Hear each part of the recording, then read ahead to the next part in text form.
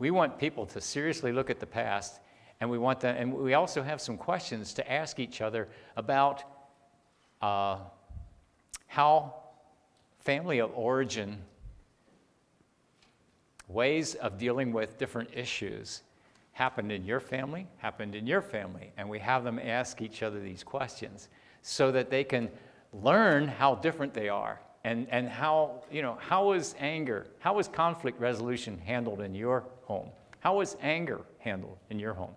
Did you stonewall and go silent, or did you argue and fight? And so when you ask each other these questions, now you can work them out. Well, here I'm sitting with this couple, and we had spent a lot of time together. Because they had small children, I would go over to their place after bedtime, so we ended up putting some late hours in. Didn't seem to be getting anywhere. And then I went over this teaching. And a couple days later, I got a call from him. He says, I don't know what happened, but I have a different wife. And when I ran into her again, I said, tell me what happened. She said, well, the lights came on. All of a sudden I realized I didn't have to live out of my feelings and my emotions. So let's talk about it. Let's look at this tool. Okay. And then we'll wrap up the day. Living by His Spirit out of our spirit. That's what we want to look at. Living by the Spirit. God wants us to live by His Spirit out of our spirit. So I call it living by the Spirit. Romans 8:1 and 2. Therefore, there is now no condemnation to those who are in Christ Jesus. There goes our identity, right? Our identity is in Christ Jesus. In Christ Jesus, there's no condemnation. Wow, how wonderful, how awesome. In Revelation 3:20, he says, behold, I stand at the door and knock. If anyone hears my voice, opens the door. If anyone hears my voice and opens the door, I'll come in. And look what it says. I will come into him and I'll dine with him and he with me. Do you see what Jesus wants to have with us? See the kind of relationship he wants with us? I don't know if you're seeing this the whole weekend, but see, God wants family. What does God want? He wants family. He wants sons and daughters. He wants relationship. He wants close, intimate relationship with us. He loves us. He wants a love relationship with us. He wants close communication. He cares. He has compassion. He means what he says. He keeps his word. He's faithful. He wants relationship. Wow. So he wants this closeness. And here it says, because in Christ Jesus, the law of the Spirit of life set me free from the law of sin and death. The law of the Spirit of life. For what the law was powerless to do, since it was weakened by my sinful nature, God did by sending his own Son in the likeness of sinful man to be a sin offering. He became sin who knew no sin so that we could become righteous who did not know righteousness. And now a righteousness from God has appeared. Romans 3:10. It is in Christ. It is by faith in Christ. A righteousness from God. Anyway. And so he condemned sin and sinful man in order that the righteous requirements of the law might be fully met in us who do not live according to the sinful nature, but according to the Spirit.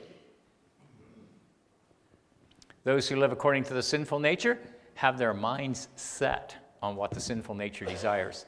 But those who live in accord with the Spirit have their minds set on what the Spirit desires. Do you see what desire is?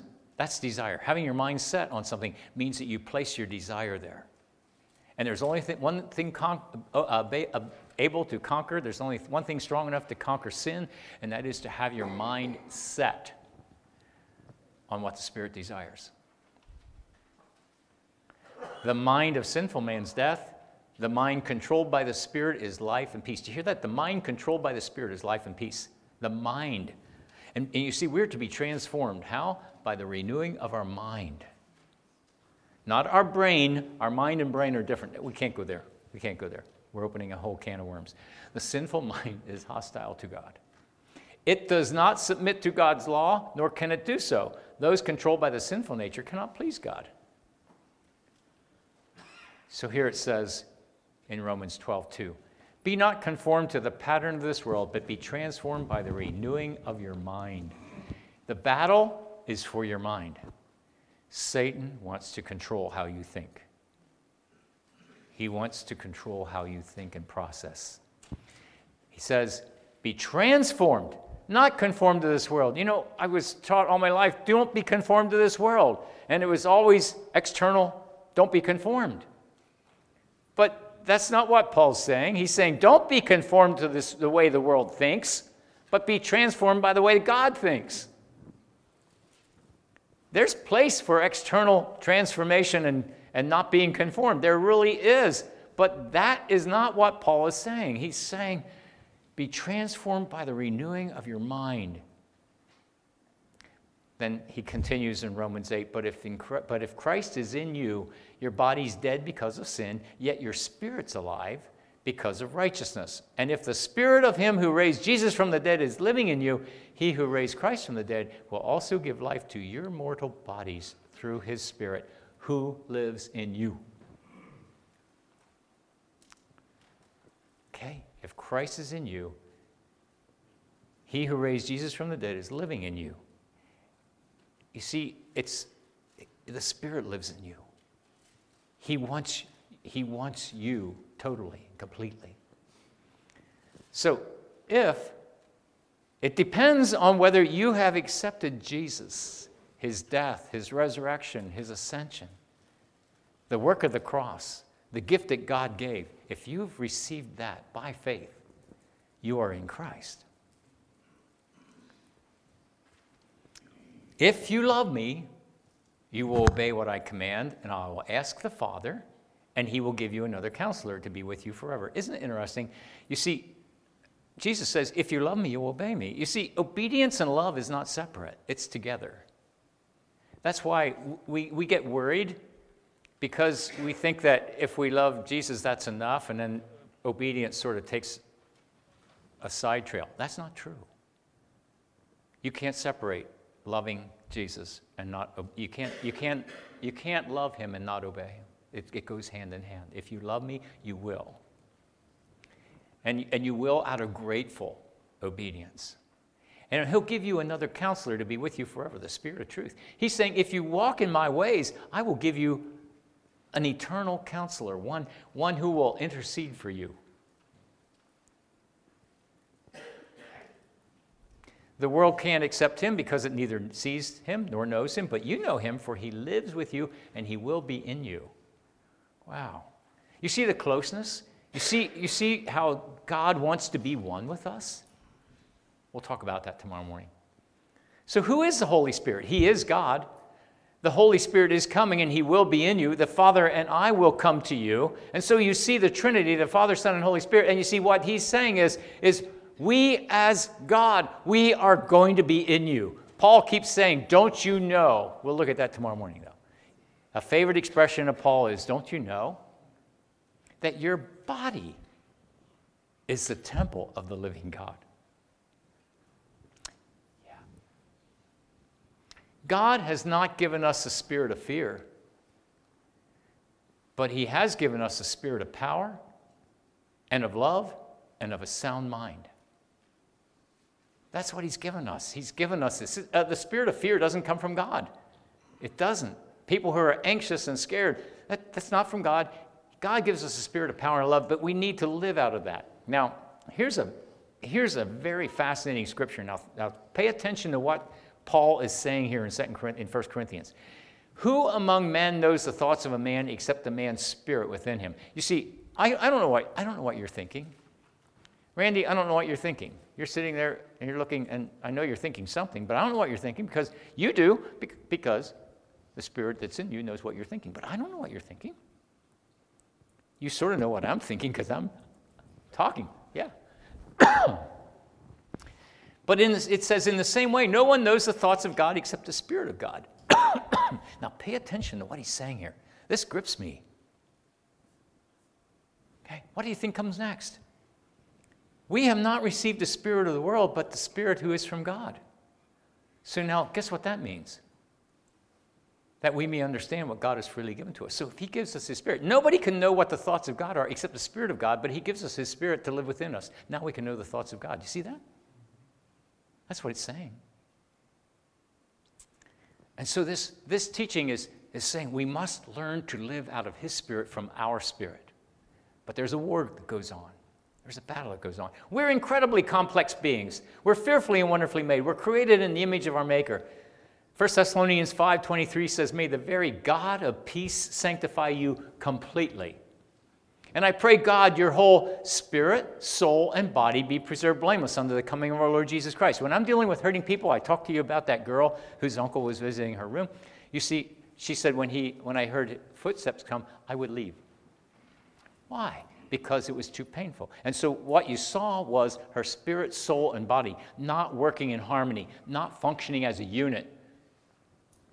And that's very common when you see abused and painful experiences. When there's trauma in a child's life, the spirit, soul, and body don't function well together again. And God wants it to be, he says, I pray, God, your whole spirit, soul, and body. And so these are tools for us to use. This weekend there's tools to get our spirit, soul, and body working and functioning together. You see, forgiving is a huge tool in making our spirit, soul, and body come together and work together. Understanding identity. If we have our identity as a child of God, you see, not being a double-minded person anymore, but being a single-minded person and functioning out of our identity, out of who Jesus is, you see, that brings our spirit, soul, and body and makes it help it to start working as a unit. So, a couple diagrams. Listen, there's many people who have tried diagramming who we are and how we're put together, and this is just my way of trying to illustrate it. So bear with me. You might have seen other illustrations and you might have other ideas what it looks like. So just bear with me and put up with Reed's way of looking at it. Okay. So in our soul, and we could call that our heart, okay? Our heart is the very center of our being. As a man thinks in his heart, so is he. Not as we think in our mind, our brain, but as a man thinks in his heart, our whole being, who we are. Our mind is in our soul. And there's two parts to our mind. There's the conscious thinking and reasoning, and that's what hopefully you're engaging now. You're reasoning and thinking and you're processing information. You've probably about had enough for the day, but hang in there just a tiny little bit more or a lot bit more. But that's our conscious thinking and reasoning. And then there's the subconscious. And, well, anyway, I once again, should have went over this before, but our conscious thinking and reasoning is what controls our will. We can choose with our will, we can make decisions and choices. And so that's our conscious thinking and reasoning. Then there's the other part of us, and that's our subconscious. That's where our memory is, that's where our learning is, and that's where our habits. How many of you know that we are our memory? We are our memory. That's who you are. That's scary, isn't it, Phil? I know, it's scaring me. But we are our memory.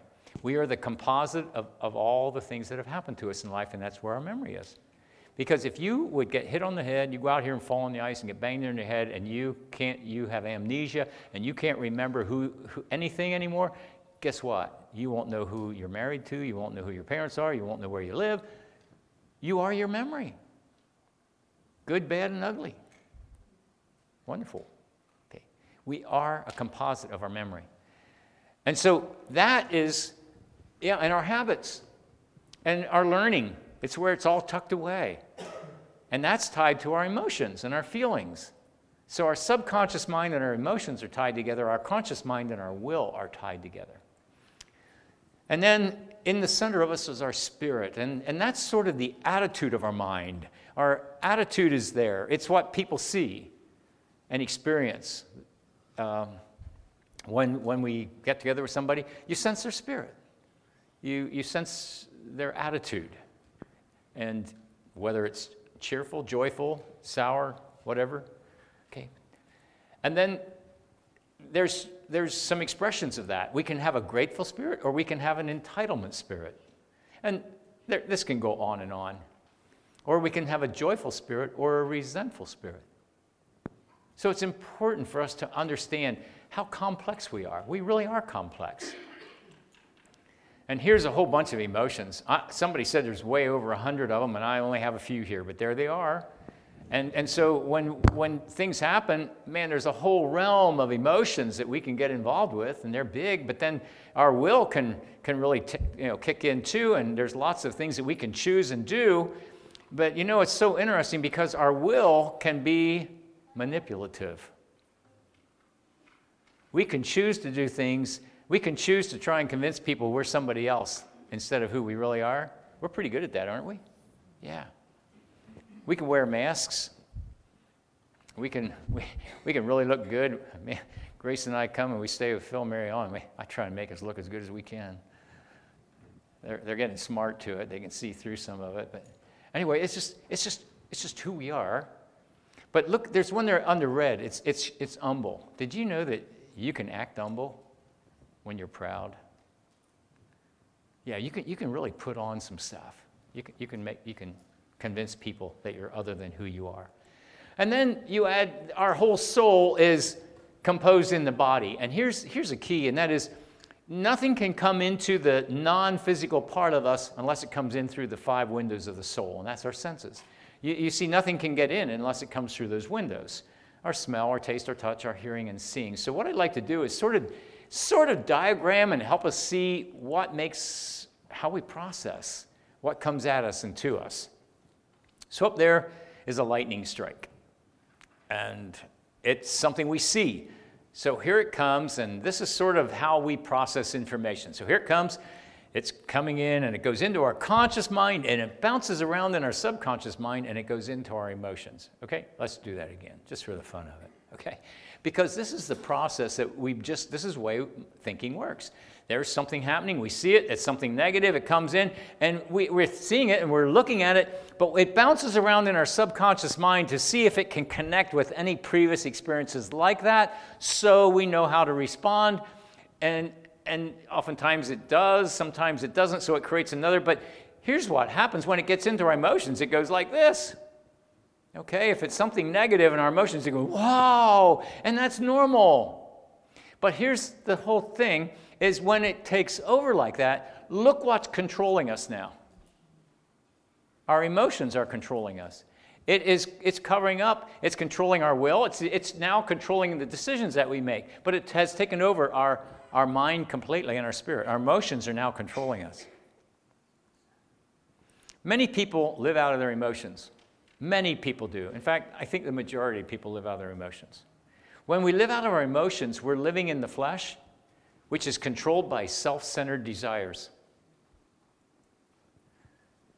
Paul says, you used to walk in these ways in the life you once lived, but now you must rid yourselves of all such things as these: anger, rage, malice, slander. Okay, he says you got to put those things off. You used to walk in those ways. You see, when we live out of our emotions, our feelings dominate us. Do you know anybody like that? People and circumstances control us. There's somebody very close to us, and I often said that she lives from crisis to crisis. And if there's not a crisis, she creates one. Because that's how she functions. And almost always when the whole group's together, she's creating a ruckus, because that's what makes her feel important, valued, whatever. It's just she lives from crisis to crisis. And it's sort of frustrating. I mean, it's not sort of, it is. But people and circumstances control us. We attract and are attracted to unhealed people when we live out of our emotions. We have a spirit of anxiety. These people do what they do because of what they feel. Okay? And we do feel. Feelings are real. They're there. And then we can look at the opposite. Overly strict discipline or abuse can cause an intellectually locked heart. And then we shut down emotionally. We shut down our feelings. And we shut down, and we just find life difficult. And we find it shuts down our emotions, it shuts down our will, and we find it difficult to make decisions. And so here's an illustration of that. And it's good we don't deal with this a lot, but We do. And there's some people I know and have worked with that are like this. So here comes the same thing, goes into our emotions, and what happens is it's too painful and we just shut down. And we just can't function. You know anybody that just can't function? And I want to tell you something, these different illustrations and models, we all experience some of these some of the time. Don't just say, well, that's this person, that's this person. No, we can all go there and be there. So when this happens, though, this person is very difficult to work with because they're shut down.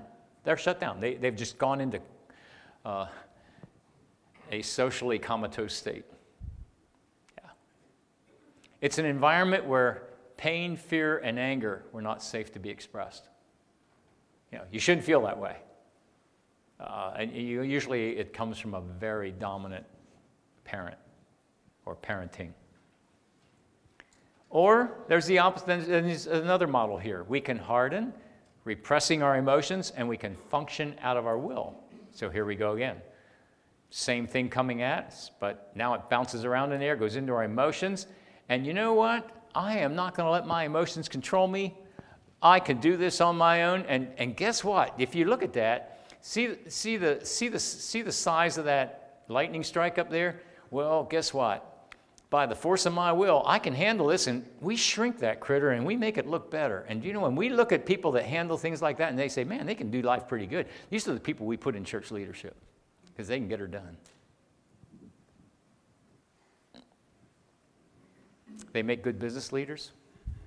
They make good problem solvers, but they usually leave a path of destruction in their wake because they get her done. It's more important to get the job done and get it done than it is to be concerned about how people are feeling. It's an environment where emotion was not okay to be expressed. It comes out of usually pretty severe, disciplined home. Okay. So how does God intend for us to process what comes at us and to us? So here's the design. Here's the illustration of how God wants. He anointed us. He set his seal of ownership on us, putting his spirit in our hearts as a deposit guaranteeing what is to come. He anointed us. He put his seal of ownership in us. He put his spirit within us. So he wants us to live out of our spirit. So let's just sort of look at this model and say, here's how we want to do it. And you know, in showing this to that very damaged woman, it's what changed her life because she saw that she doesn't have to live out of her emotions anymore. So here it comes again. Same path. It goes into the emotions. And look what happens. The emotions respond. You see, if you didn't have emotions, you couldn't enjoy life. Emotions give us the ability to experience life. If you didn't have emotions, life wouldn't be fun. In fact, Jesus had lots of emotions. We just had a message on that at home by Rick Rhodes, and he talked about how Jesus had this whole realm of emotions when he was coming in the triumphal entry into Jerusalem. Man, there was exciting and shouting and everything else. He was riding on a donkey, and people were hollering, Hosanna, wonderful, wonderful, wonderful. And then that was a time of celebration, so his emotions had to be just peak. Guess what happens next? He goes into the temple, and he sees them making money in there, and he makes a whip. And it goes from this high to anger. A righteous indignation. And he didn't say, okay, fellas, this isn't okay. Now it's time to get out. Move your tables out. No, he made a whip. And he started swinging it, and he was flipping tables over. You think he was angry? I think he was angry. The zeal for God's house. So he went from the high to the emotions. And the next one was sorrow and tears. So his emotions were real. Our emotions are real. God doesn't want us to shut our emotions down. He wants us to be able to experience life so we can weep with those who weep, we can we can laugh with those who laugh, we can rejoice with those who rejoice. He wants us to enjoy our emotions. We couldn't enjoy life without those emotions. So you see, it affected the emotions. It comes in there. Yes, we experience it, we process it, goes into our emotions. But then what happens next? Now he says, bring every thought into captivity to the obedience of Christ. This is a tool. This is a tool. He's telling us that we're to be responsible to take every thought captive. In other words, what's a thought? That person really ticks me off. And it's in my emotions. And if I leave it in my emotions, guess what's going to happen? My emotions are going to get all riled up. And after a while, I'm going to be telling somebody else. After a while, I'm going to be saying things I shouldn't say. And after a while, there's going to be havoc. And that creates division and problems everywhere you go. What if you were hurt real deeply by what somebody said? Well, then your emotions, you just shut it down. And now you're going to just create more problems.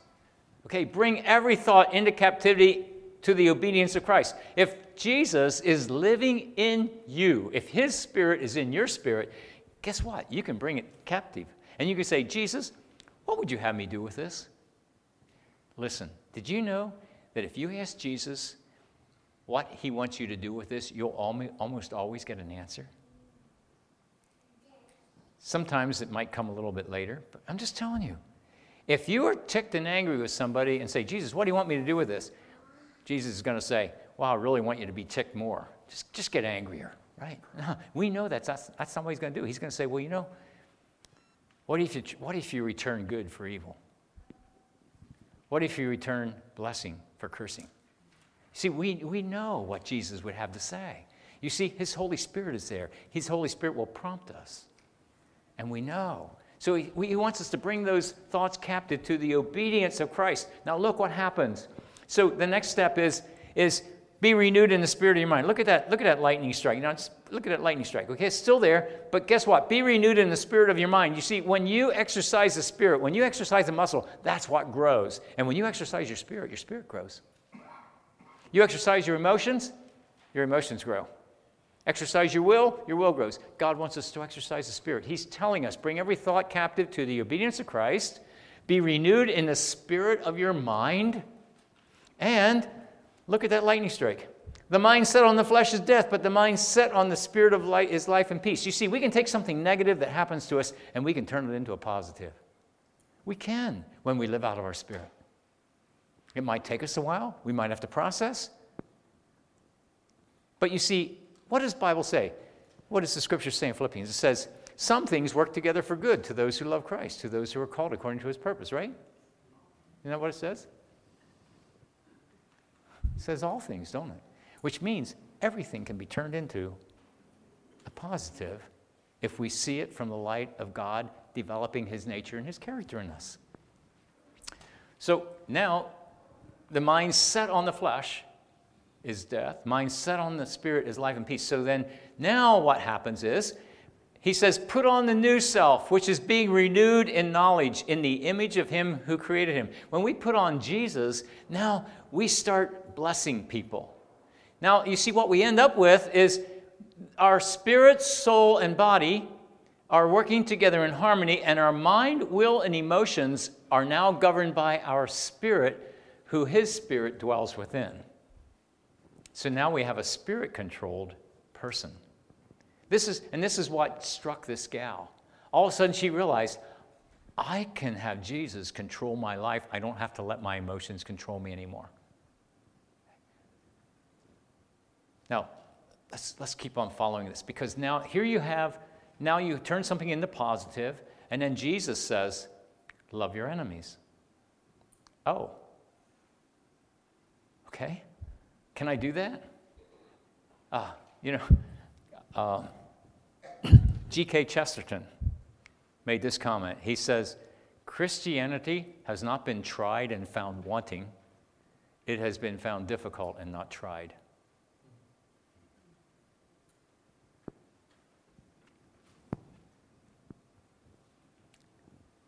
Do you find it easy to love your enemies? How about blessing those who curse you? How about doing good to them that hate you? What about praying for those who despitefully use you and persecute you? Here's a kicker, that you may be the children of your Father who is in heaven. Wow. There's two Greek words for children, and the one is technos, T-E-C-H-N-O-S, and it means biological child, or sometimes a child by adoption. For example, in 1 John 3:1, it says, behold what manner of love it is, that we can be called the teknos of God. And that is what we are.